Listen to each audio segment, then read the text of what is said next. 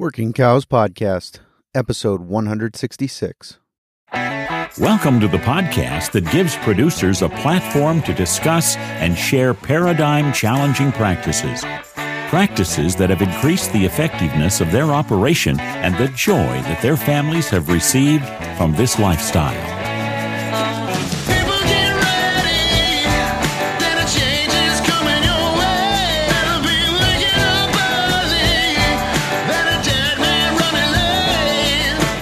Howdy, everybody. It's Clay Connery, host of the Working Cows Podcast, powered by the Global Ag Network, here with another episode for you. Really excited to be joined today by Jeff Ramseyer. He is a guy who's been in and around and influential in regenerative agriculture for a while, and he's been afforded the opportunity to manage some land for the first time in a while that he's really excited about, and I wanted to invite him on to celebrate with him and think a little bit about what that looks like as an opportunity to make some decisions.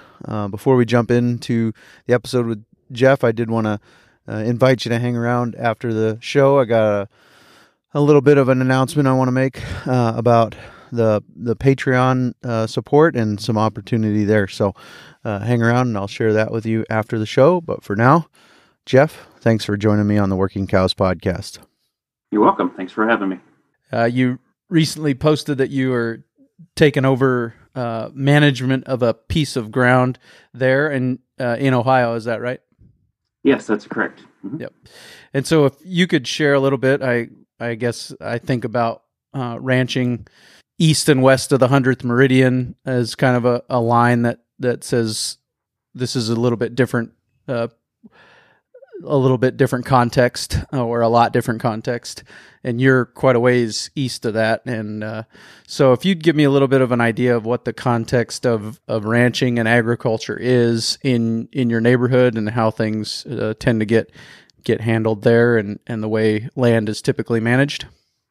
Sure. Over here, there aren't many ranchers.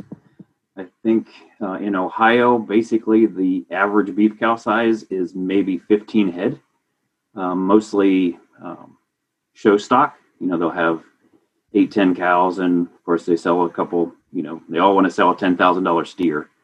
So it's quite a bit different than the way we run it. But over here it's mostly farms, very little ranching. Southeast Ohio gets into more open style ranching than we have here, mainly because of the small sizes and land cost. Yeah. And so a lot of club calves and that kind of thing. Mm-hmm. Yep. And so how is the landscape managed, the landscape that is in agriculture? Is it row crops? There is an I in Ohio, so is it just like any other I state, or what is the management of the landscape there? Yes, for the most part, we're in a pretty heavy dairy area here, so it's still row crops, but of course they have forages too. That can be sorghum, Sudan, regular alfalfa. Not a whole lot of straight alfalfa raised here, a lot of grass alfalfa mix for good energy. Of course, a lot of corn silage, but mostly corn and soybeans because a lot of the dairy farmers have gone out of business. So now it's, the typical corn, soybeans, Florida rotation. I missed that last part and then it clicked. Corn, soybeans, yeah. Florida. Got it. Florida. Yep. I'm with you. Yep.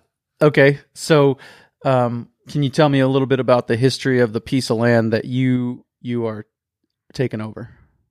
Yes. Actually, there's about 70 acres. This farm was purchased by one of the Varneses. I believe it was in 1915. The farm was called Crystal Springs Farm. And actually, the old logo is still on the side of the bank barn there, which is pretty cool. But he did basically, for back then, he was very innovative. He was bringing in up to 6,000 feeder lambs from out west and way farther west than here. I forget if it was South Dakota, North Dakota, somewhere in that range, Montana maybe. Yep. And then they split them between four different farmers here in Wayne County. So each farm was raising 1,500 lambs. And back in the 20s, say 2025, that's a lot. And it's ridiculous amounts for now around here. But that's what he did. He also raised buffalo. I believe they started that around the 40s. pretty much as soon as they could start buying them, I guess they did, because they're already out there buying lambs, and then they got into the buffalo stuff too. Mm-hmm. And the patriarch that started it all, he kept buying basically any farm he could get attached to. So I think they said it was up to around 600-700 acres, but over the time with deaths and spreading the land out between heirs and stuff, most of it has gone, excuse me, out of the family. But this was the center of the farm and the start of the farm, so that's basically what's going on there now. It was ran by a guy that was an electrician, and he didn't really farm that much. So he rented out the crop ground and also rented out grazing after he got to a certain age. So they were basically doing corn and soybeans on the crops, and what would you call it? I guess it'd be set stocking the rest of the pasture. So. Was the crop ground was kind of the premium ground, and then everything that was marginal remained in grass? Yes. For the crop ground is basically creek, what we'd call creek bottom, right beside creek. It's flat. There's a little bit of a hill in it, but nothing serious. And then from there, it basically goes straight up. Rough, kind of gullied out. There's two big springs on the farm that have created two big gullies because of that. So it'd be pretty tough to get equipment in there and do any kind of crops in that area. Sure. And the marginal land, did it remain in grass even to this day, or were like when around here in 2014, when corn went way high, there were move the swing set and plow up the yard because you want to have every acre you can in corn. Did that happen there too? No, it sounds like this has been in grass for many, many years. I'm not sure exactly how many, but at least back through the 80s is when they still had buffalo there. Because I remember going there as a kid, just driving by to see the buffalo, which we didn't see that many of over this way. So when you posted the picture of the opportunity, I guess probably remiss at this point, but congratulations, by the way, on the opportunity to have some land back under your management. So when you posted the picture, it looked like it was kind of bare tilled soil with some crop residue left on it. Is that what's been happening on that ground recently, or was that just a small piece of what you're managing? Yes, and actually, if you look to the corner of that picture, the upper left-hand corner, you can start to see the grass, but the sun was coming down, so you can't really see much there. But yes, corn and soybeans, that was corn. They took that off, I believe, 2 or 3 weeks ago. So that's the plan, is to start there. We'll graze that off and also bale graze in that area with our cows and my custom graze cows, and then kind of use that to get it started. Ideally, we want to plant some early cover crops there so we can graze there and let the old pasture rest a little bit. We're just not sure if that's going to work out yet. Just depends on weather, how muddy it gets and everything. Sure. Yeah, let's talk a little bit about the resource base of your area, where you're at in Ohio, what kind of rainfall you get, what kind of grasses you've got, some of those things. I should have looked up the actual rainfall before, but I know we're probably over 40 inches. I'm not exactly sure where we're at, but rainfall isn't usually a problem except through normally June and July. It's very hit and miss. Some years we'll have it every week, and some years it'll go till late August, early September. 2017, the water shut off about the middle of June. It didn't start up again until almost September. So that was, to us, that's a drought. Out west, that's probably normal, but that's just kind of how it is here. We're usually dry through July and August at least. And grasses, mostly an orchard grass, some fescue. We're not super heavy in the infected fescue here, more towards as you head south. Red clover basically grows out of the ground here. And I think that's because this region or this area was commonly in the small grains, clover, back to corn. Soybeans weren't normally in the rotation of the old guys. So there's always hard seed from clover, and if they let it seed out, then they get that clover too. So red clover seems to do really well. If you get open spots, you'll see some white clover started, but we don't normally plant that because it doesn't seem to produce near the forage that the red clover does for us. What about soil types? Is it sandy? Is it loamy? Is it clay? Mostly in the area, and I haven't even dug a hole there yet, but I'm assuming that the creek ground is probably the crop ground along the creek is probably a sandy loam, but most of the rest of the ground over here is fairly heavy clay, and it really depends on what's been done to it. Some of that clay can still, infiltrate water, but if it's been corn and soybeans forever, it's basically like a rock below, wherever they tilled. And even with no till, if they're not putting cover crops up, it just makes that stuff just hard as a rock. So when I went there and walked into the pasture, it felt like I was walking on cement. It was tight. Zeroing in on these 70 acres, what are the challenges that you see? The history of its management has created some challenges for you because I'm assuming your goal is to graze for as much of the year as possible. First of all, is that accurate? And what are the tools in your toolbox as far as management? And when I'm talking about critters, what are your primary tools that you're going to use as far as your management of that land? I guess we'll start with the challenges first. I think my main challenge is I have all these things I want to do. I have to figure out where to start.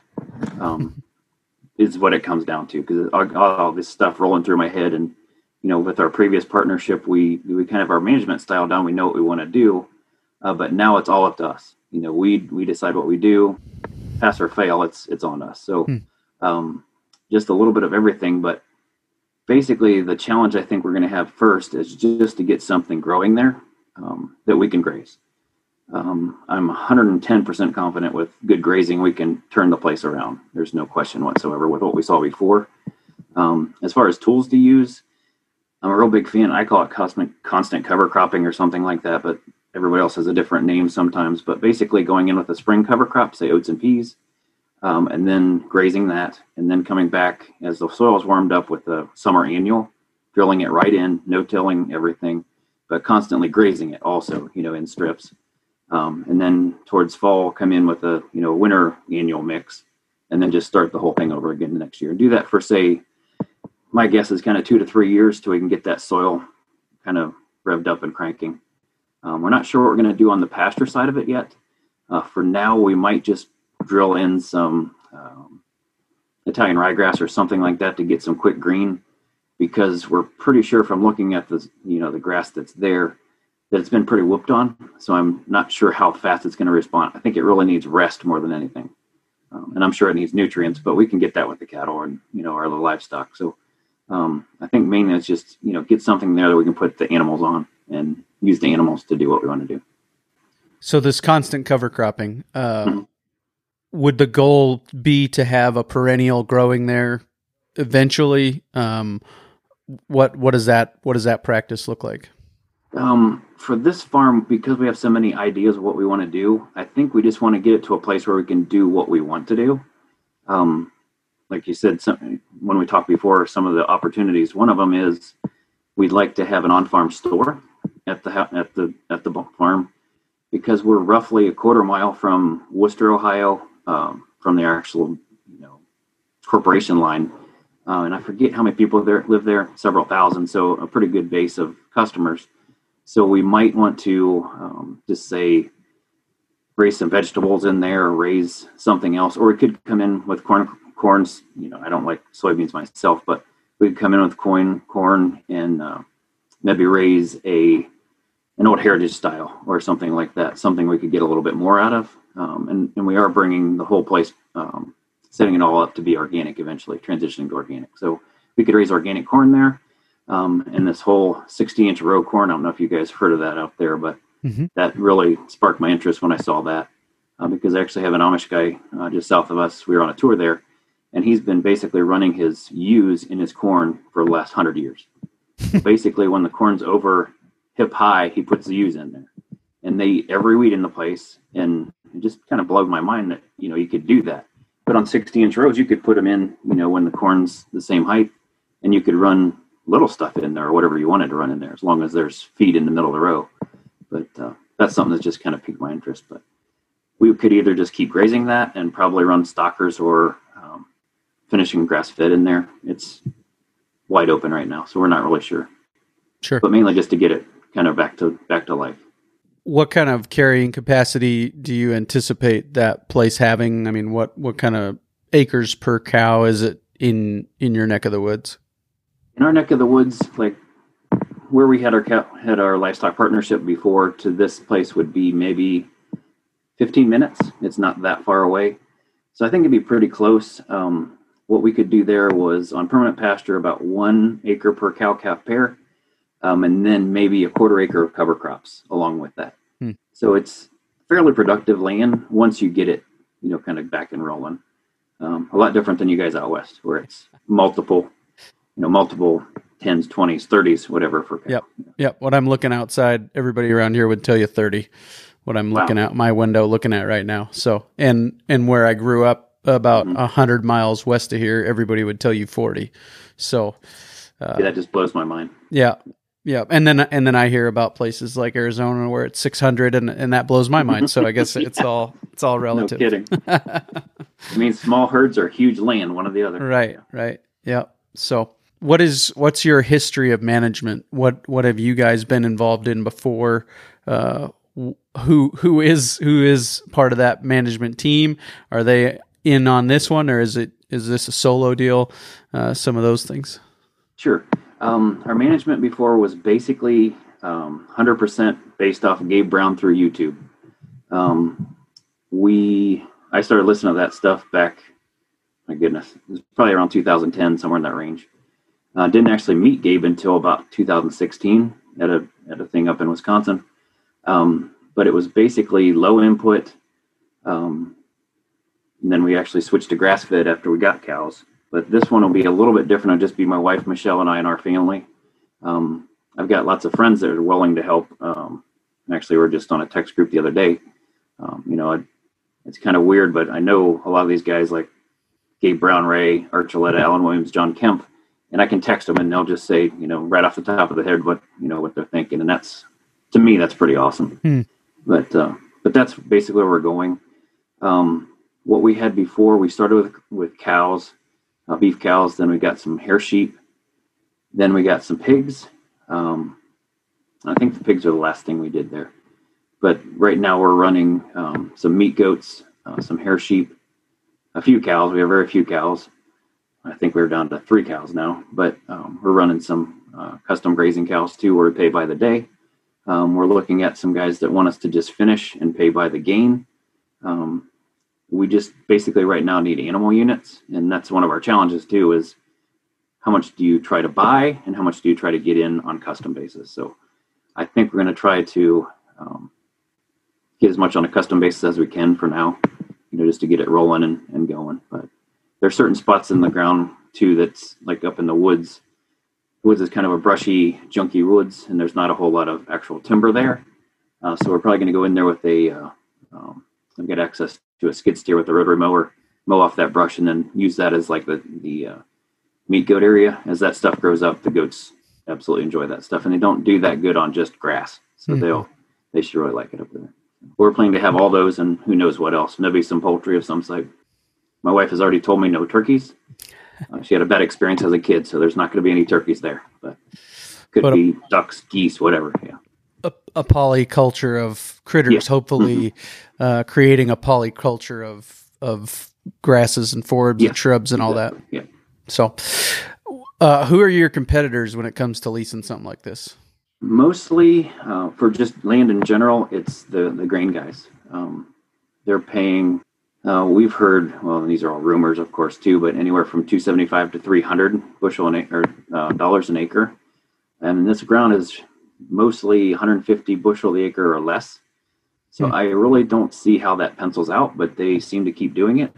A lot of, like I said, some very large dairies, anywhere from, well, large is a relative term, but large used to be anything over 500 head. Now it's anything over thousands of head. So in our county, we've got 4 or 5 that are well over 1,000 head of dairy cows, and several in the 300 to 500 or 800. And anything comes up, they're just right there to snatch it up. So that's usually the toughest part. This, because of how it's set up, meaning there's not much crop ground, there wasn't a whole lot of competition. We just lucked out that we had the connection with the guy that connected us to them, and has worked out really well because the owners are actually out-of-state landowners. Their dad passed away who was living there, And they really wanted to keep it a farm, but they were just trying to figure out how to do that. At one point, they talked about actually buying their own livestock and, hiring a livestock manager and all this stuff. And when we talked, I said, well, it is 70 acres, which seems like a lot, but you don't usually have enough margin to make that a full-time job. So then we talked about leasing, and that's how we got this set up. So it's going really well. Does it take any salesmanship on your part to kind of tell a regenerative story that is appealing to them, or did that not enter into the conversation? It definitely did, because they wanted it to come back to the farm that it used to be.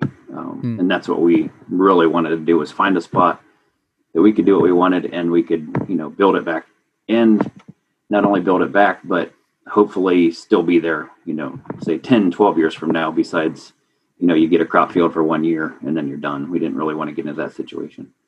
And actually the first face-to-face meeting we had, if I get into grazing, I start just kind of going off on a tangent. So thinking this is going to be an hour-long meeting, I started explaining to them how to move fence. And they were there when the buffalo were there, and they're like, well, you can't move fence, and they're thinking big woven wire and all this stuff. And I tried to explain it, like, I even had a chalkboard there, and I was trying to draw it out. And I said, well, this is just not going to work. You can't see, what I'm trying to explain. So luckily I had my farm car there that had reels and posts and all that stuff in it. So I brought it out, and we just gave a demonstration right there. And I walked over to the guy and I said, have you ever seen this before? And he's like, what's that going to do? It's just plastic, it's polybraid. So I said, we have to look inside, and we had a really good conversation, but it did take a while. But once we started doing that, then they completely got, what we were trying to do. So it seemed to work really well. How long did it take you to find another piece to manage? Well, actually, we had found 18 acres that we started leasing this year from one of my dairy farmers. He bought some land that wasn't all certifiable, organic certifiable, and he has organic cows. So he could use the front 2 fields and then the back 2. And this is all woven wire fence, the first time I ever had that. So that was awesome. Being that's about 25 minutes from home, that makes it nice too. But so he had the front 2 fields, and then we get the back 2 fields basically until they either decide to raise more heifers there, or if they decide to do crops or something there. But hopefully we can just keep that grazing and keep building that up. But that's basically those fields are in transition to, for them.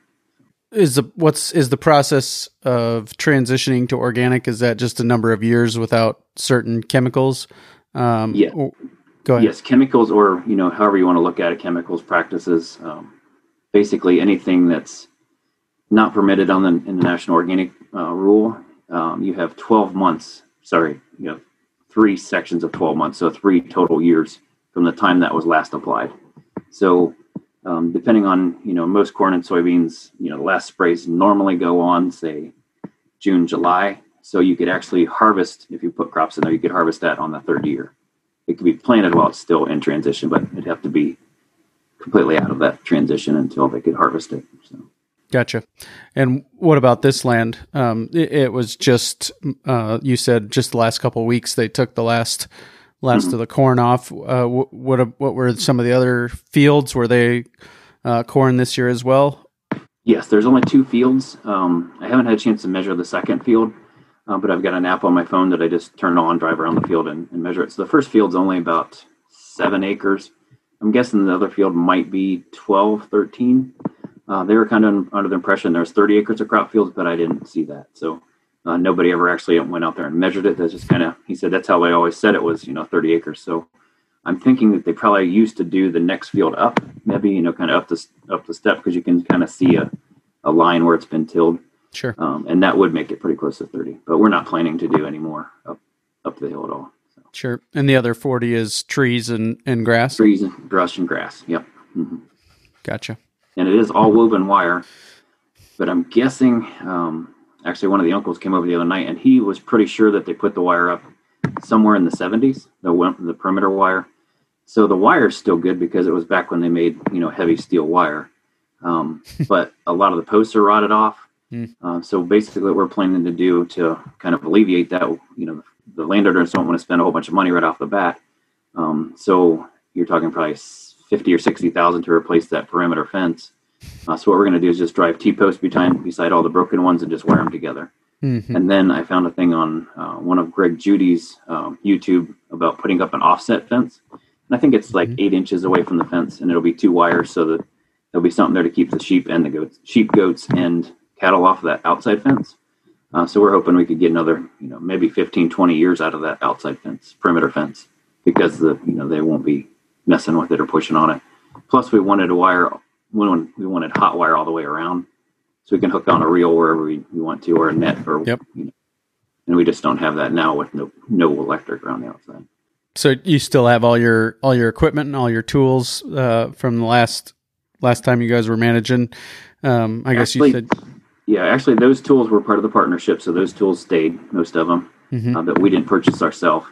But I had just purchased new set for the 18 acres that we have now, so I've got that set, and then we'll probably just get another set of reels and posts and whatever for this one.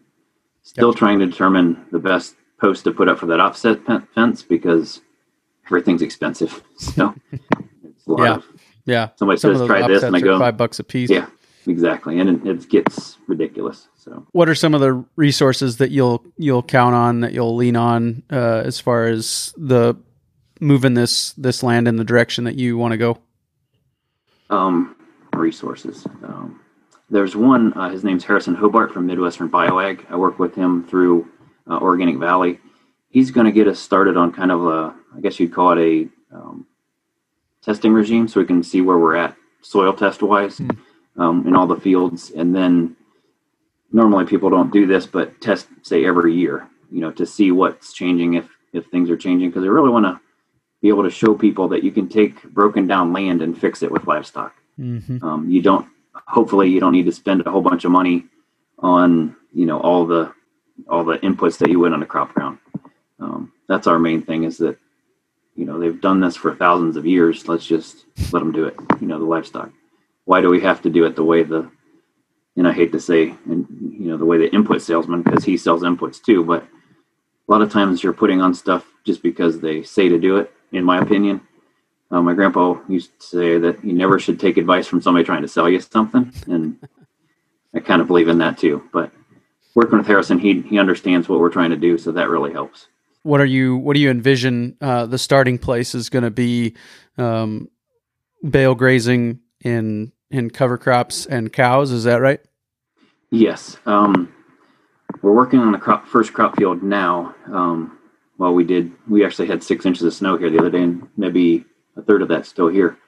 So that kind of cut down on the fence has trees growing through it and everything else. So that's what I started doing the other day, was just going through and trying to get the trees off of the fence. So the plan is to get that fence ready, that first crop field ready.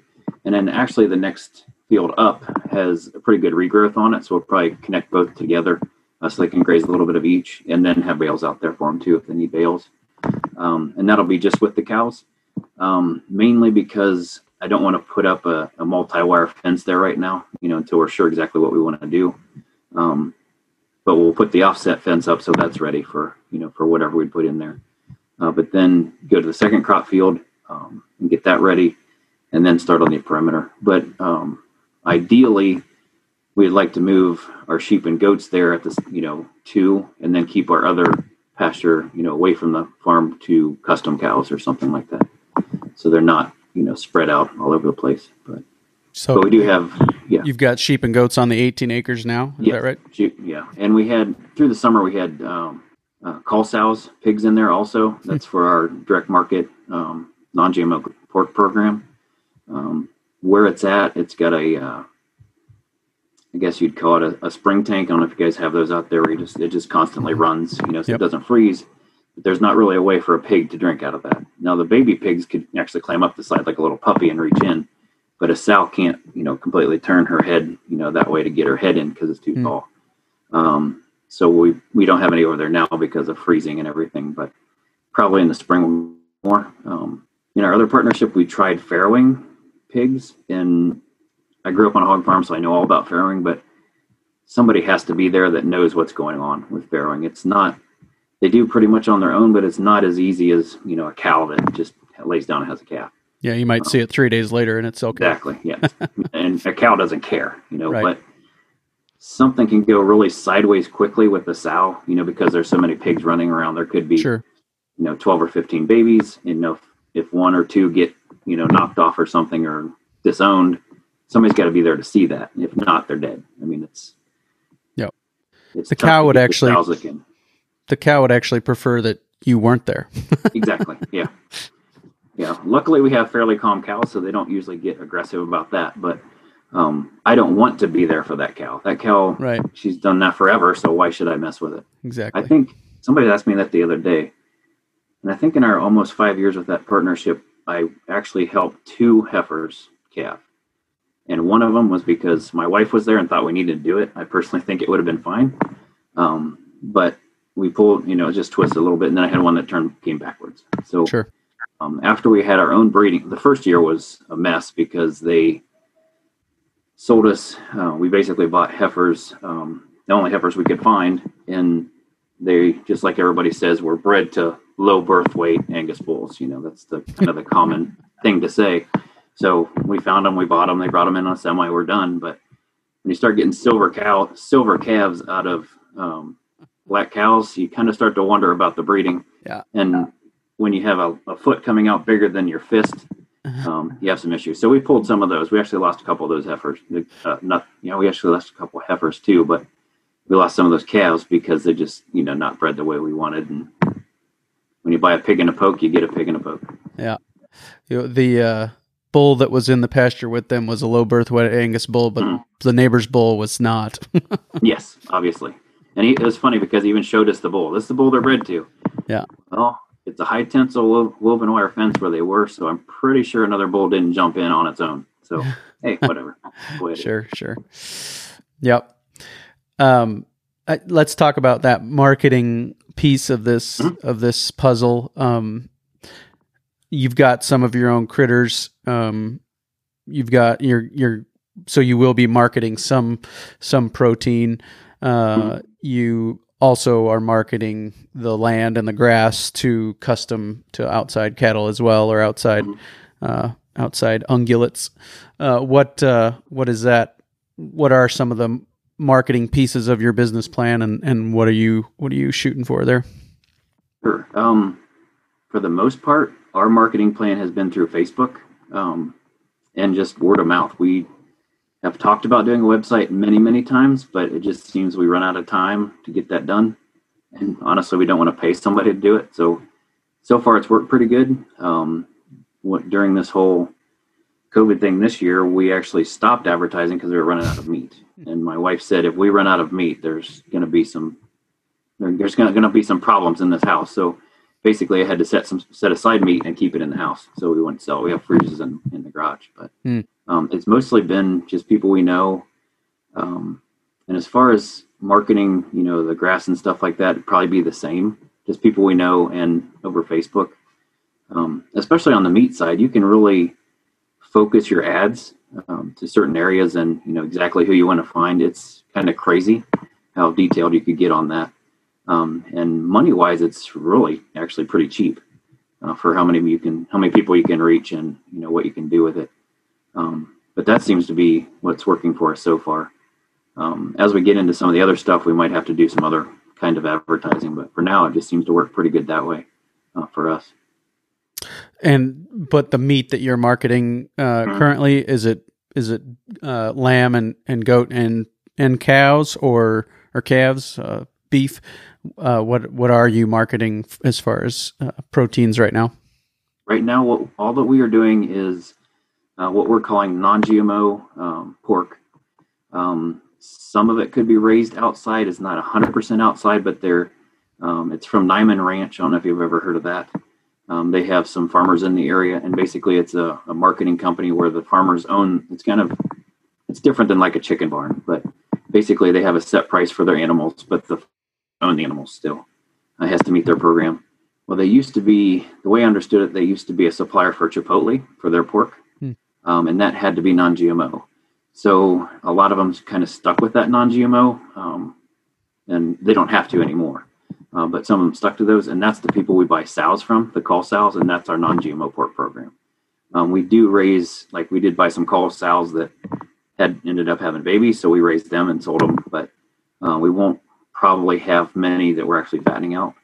And in our grass-fed beef program, we used to do steers in our partnership, but without the land, we had to figure out some way to kind of pivot on that. So what we actually did is I have probably somewhere around 25, 30, somewhere in that range, dairy farmers that are on what we call our grass milk truck. So they'd be organic grass-fed. So basically what I do is when we're, getting processing spots has been a nightmare. So when I find out when I got a spot, I'll just let all those guys know that, hey, I need to. And actually, we have a hotline through one of the farmers too, where we can put on, what people are looking for. So I just go on there and say, I'm looking for X amount of grass-fed beef, grass-fed cows, call cows, and just give me a call. So I have a list of people that usually call, or I have other guys come, bring us more. But and this might kind of sound kind of weird, but mostly what we do is jerseys. They're grass-fed jerseys. Meat quality can't be touched. I mean, it's the best you can get. But they all know that I don't want skinny cows and I don't want sick cows. I want cows that, missed breeding or had something, like a step teat or something where they dried them off and they weren't milking anymore or something. So they got some condition on them. I see that a lot with people that are marketing grass-fed beef. They're so lean that there's no fat in the hamburger. And you have to have fat in everything. In my opinion, you have to have fat in everything to get flavor. So I don't want a skinny cow. And usually a skinny cow will be in that, something's messed up in their body. So they're not, they're not healthy. And then obviously the meat doesn't taste very good either. So we really focus on getting, really nice cows. Actually, I picked one up this summer for one of my farmers. And he said, this is the biggest cow I've ever had. And I was like, well, how big was it? And he didn't even know. He had no clue. We took it to the butcher shop, and I think she hung a 700-pound carcass. And this is a Jersey. So it was a big cow. But she was roly-poly fat. I mean, it was hilarious. But she didn't even want to get on because she's so used to just kind of laying around and getting fat. But it was different. But, yeah, she ate really well. So, but that's what we do on our program. Eventually, we probably will get back into raising steers. I don't know that we actually get back into raising our own calves that much, mainly because it just doesn't have the profit margin we need with limited acres. If we had a place, and I'd love to have a place, say Southern Ohio, where you can still rent ground cheap and or buy ground cheap for, say, $1,200-$1,500 an acre. But up here, you can't touch it for $10,000. The last farm sold for $9,950. I just can't see how anybody, especially a grass-fed beef guy, can afford that. But the people that are around here doing it, they all have, 10 or 12 cows. And that, to me, that makes it seems like it would make it really tough to do anything. But because we were running, at the lowest point, we were running about 70 cows, and it was still tough to keep the cash flow going, because you're waiting so long. And the first year we kind of messed up. So we weren't selling steers until they were over 30 months. So we were sitting on that money for quite a while. I hope we have that all figured out now, but it's a completely different cash flow than either being a dairy farmer where you get a check every 2 weeks, or being a crop farmer where you get a check once a year. It's just not the same. It's harder to do. So what's the turnaround time from coming off of the dairy as a dry Jersey or out of the pig barn as a cull sow and until they're hanging at a butcher shop? Normally, I pick them up in the morning and drop them off that night or the next day. They're not at our place very long. We did have to do some call sows this year because the farmers I was usually getting from didn't have any at the time. So it gets kind of screwy with all the labels, but we basically got those and had them for 4 months, had them running on the pasture, non-GMO feed, for 4 months. So to us, we considered that non-GMO. For a purist, maybe it's not. I don't know exactly, but for us, that's pretty close. And it was so funny to watch those sows. We actually bought, growing up on a hog farm, what a typical commercial sow looks like. She's always white. She's never had any color on her. So basically, when we went to the auction, we didn't buy anything that was white. We bought speckles, spots, stripes, Hampshires, whatever, something different than just the typical white sow, white animal or white hog. And it was amazing how we got them off the trailer, and actually we didn't start leasing that place till maybe the middle of May. So we had pretty tall grass by that time. It's hip high. And I didn't know where these came from because they're just at the auction, but every single one of them came off and I started eating grass. It just blew my mind. Blew my brother's mind too, because he's a commercial hog farmer and he said they'd never eat grass. So of course I had to take a video and send that to him, but him and I get into some of those arguments several times, but and they just went to it and absolutely loved it. They had 11 acres to run on. There was one corner where there was a whole bunch of stumps and stuff piled up. That's where they always hung out. They'd be digging for whatever under there. So we actually only fed them like 2 or 3 pounds a day. And these are 600-pound sows, and not a one of them lost weight. I mean, they just packed it on eating whatever they could find out there.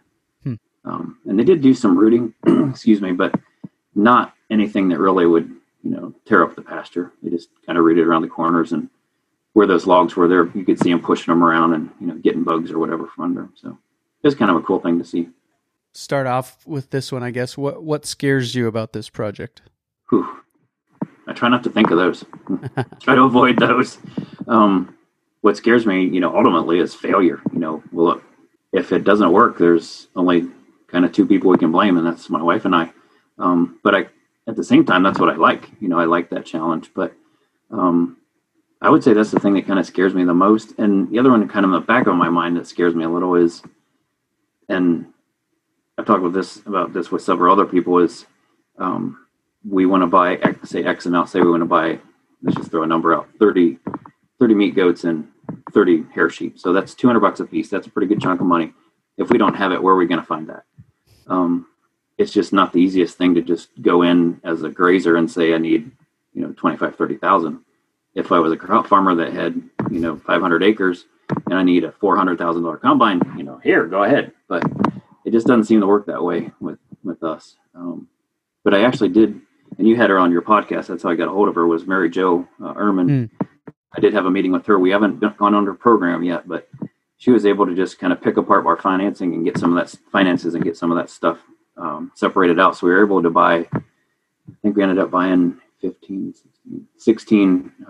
hair sheep ewes and a buck this fall. So that's a start. But I'd like to have, 100 or more. So I think that in the back of my mind, that's probably going to be our next challenge, but it might just be waiting one more year of custom grazing till we can buy more or something like that. But we do have kind of some side deals. We're connected with a lot of people, and I was just talking to somebody the other day that is actually a chef in Columbus, and she said, well, I have connections, and, maybe they'd want to finance you or something like that. So that's all completely open and up in the air. But I know there's people out there that are, I wouldn't say worried, but they're concerned with healthy food, and they do have some money, and they're willing to put that where, kind of put their money where their mouth is. So getting connected with those people might not be the easiest, but, I tell my wife it's always networking, and she thinks it's just always sitting around talking, but it is kind of the same thing. But you got to kind of have to do that to get the connections. So something to work out. I'm not really that concerned about it, but that would probably be my second one. What are those fears irrational on some level, given your experience? I don't know if irrational is the right word, but I think I have the experience to overcome most of that stuff. Is that what you're asking? Well, I'm more asking about like what you're doing. It works. It's proven to work. It's just kind of, I think sometimes it comes with the territory of being weird, as far as what you're doing, it's just another layer of, I know my neighbor's looking over the fence and seeing that I'm swath grazing cows. And I know he knows I'm doing it because he's the one who cut the swaths for me. Yeah. But he still kind of looked at you sideways. Yeah. Exactly. Yeah. Yeah. And if it doesn't work, then there's just one more notch in the belt that you've got to have. That didn't work. Yeah. You got to have that shiny green tractor, and you've got to have that bale processor for cows to survive through the winter. Yeah, and actually, that when you bring up tractor, this is the first time we will have a tractor because that comes with the deal. Yeah. It is I didn't look up the serial number, but it's somewhere around a 57 or 58 Farmall 300 with a loader on it. Nice. Narrow front end, homemade loader. I mean, it's quite a piece, but it does the job. It moves around, bale around. So sure. For me, that's going to be something different because I wouldn't say I've never owned a tractor, but not since I've had cattle or livestock. Because we had to mess with our antiques before, so maybe we'll get another antique around. But most people would say that's an antique, but I just never, I mean, with the partnership, we had them because it was a grain farm, but the beef farm could never pay for that tractor. I mean, never, ever. So did you, when you were setting up bales for bale grazing with the partnership before, was it with the tractors from the grain farm? Yes. Yep. Basically, the way that worked is the way it was supposed to work and the way it did work were a little different, but the way it's supposed to work was the partnership would buy hay from the grain side. Yep. Or corn stalks or whatever, whatever we baled up. And then we just set them out with the tractor. Sometimes we didn't have the right kind of hay. Like we had organic hay. So if it was good stuff, we couldn't afford to feed it to the cows.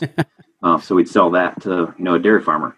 And then we'd buy in, whatever grass hay we could find, because, that's one of our main things is having our babies when they should be had, so they can get through the winter cheap. I mean, we don't wean our calves. The only thing this year we won't have to wean it, but we are keeping back a bull calf to use. But because we have two pastures, we'll leave the mother with the bull calf at one pasture and move everybody else. But those were usually the only ones we weaned. Steers would leave on, heifers we'd leave on. And then heifers, we would expose them all. They're all exposed to a bull. Whoever breeds, whoever doesn't is grass-fed beef. So that seemed to work really well. And I can't remember who was talking about it. And it might have been one of the books I was reading, but they're talking about depreciation. And I think it was maybe the Ranching for Profit, one of their videos. I can't remember, but it told you how to calculate that. Well, when I calculated all that and I sold the hamburger off that cow, she was worth more dead than she was alive, which is kind of handy.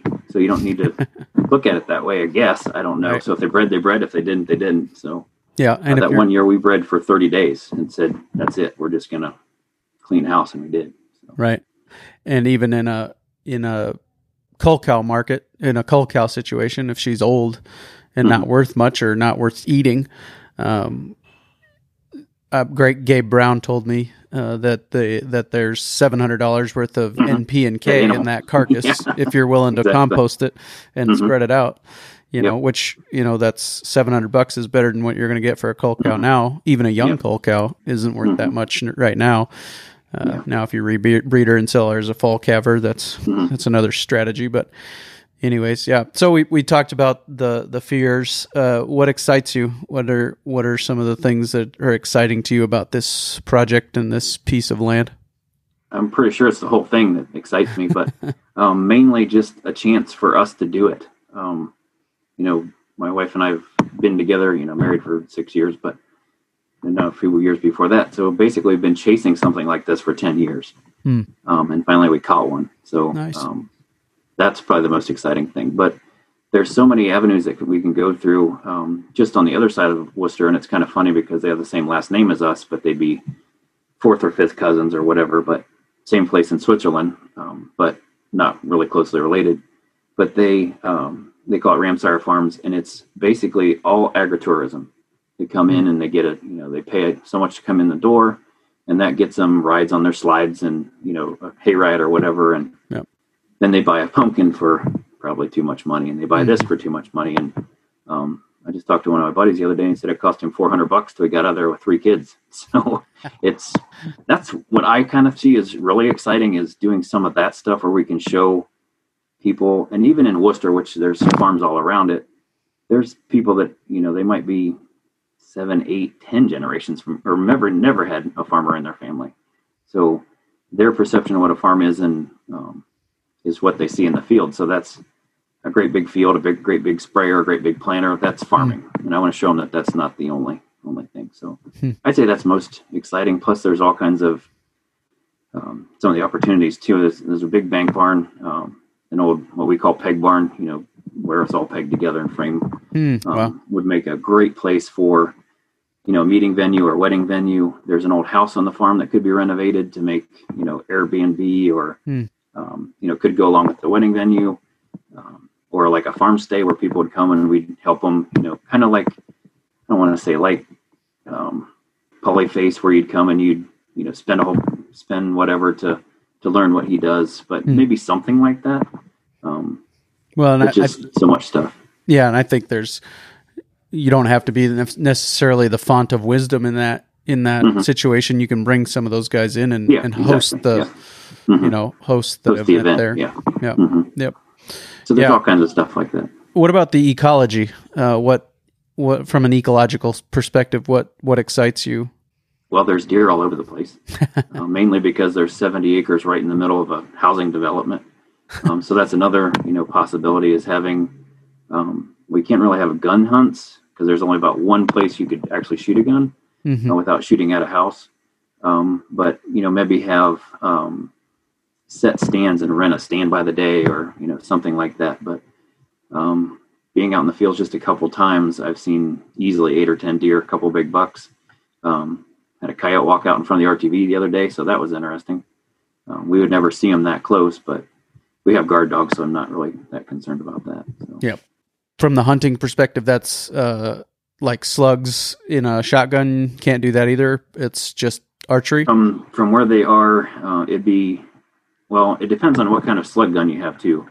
An old Mossberg 500 with a improved cylinder choke ain't going to go very far, but some of those new ones will shoot, 200 yards fairly accurately. And now in Ohio, you are allowed to use straight wall calibers, rifle calibers, so 45-70, 350s, 450, all that stuff. So those can definitely carry.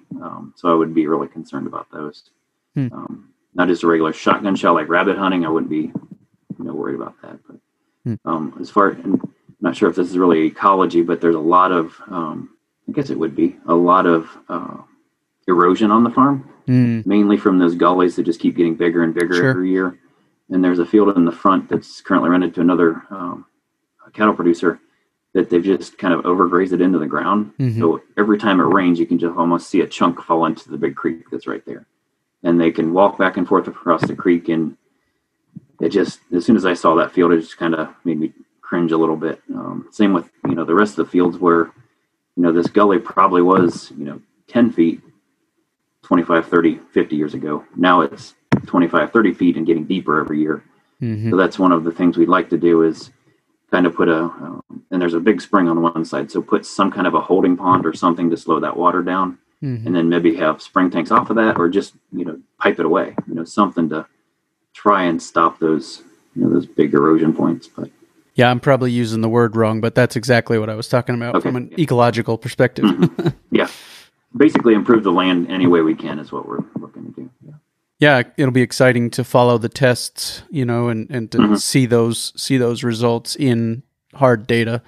More than and the eye test is relevant and is applicable, and there's a better word for it that I'm not thinking of right now, but it's something that is just as valuable as the actual hard data. But the hard data is something you can show to somebody else and say, see, this is where we were, this is where we're at. So yeah, I'd like that to go as far as like the, whatever is growing in the pasture, that diversity can somehow keep an eye on that, animals that increase and all that kind of stuff. So that's kind of in our plan too. Yeah. Jeff, thanks for your time today. Anything we left on the table? Any big nuggets you were hoping we'd cover? Not that I can think of, other than I love the podcast.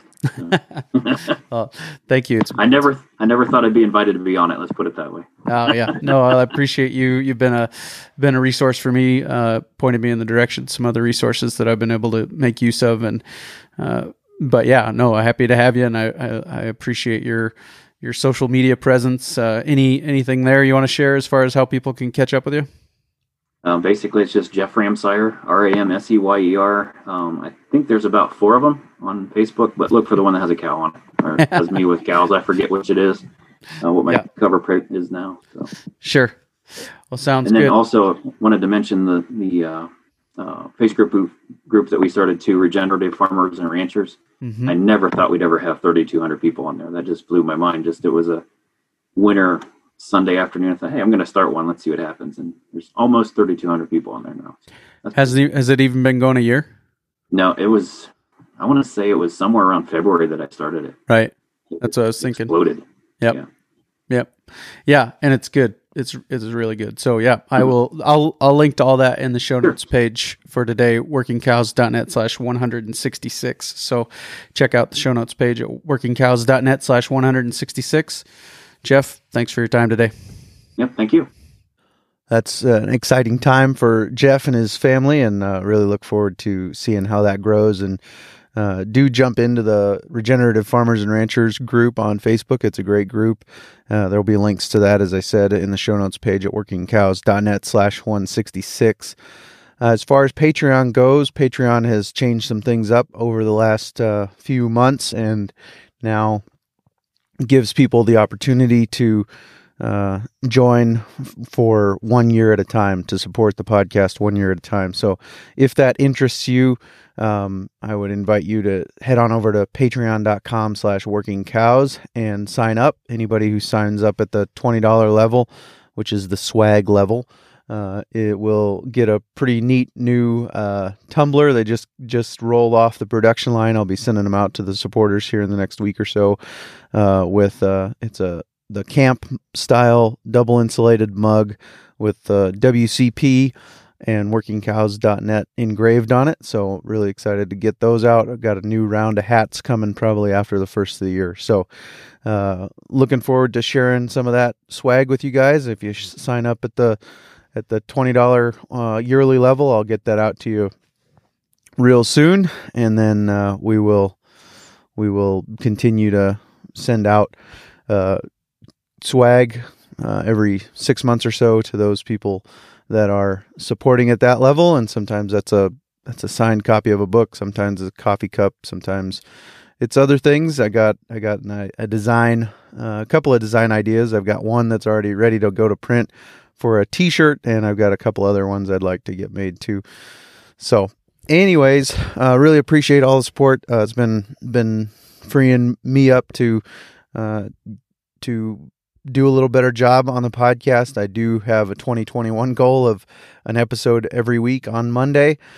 So starting that off hopefully right here in the end of 2020 and continue to work towards that. So great community. Really appreciate you guys, and look forward to what 2021 will bring in the realm of the Working Cows podcast. We'll see you next week with another episode. We invite you to visit workingcows.net to subscribe to the show via iTunes or Stitcher. You'll also find detailed show notes pages, resources from our guests, and the industry leaders who have influenced them.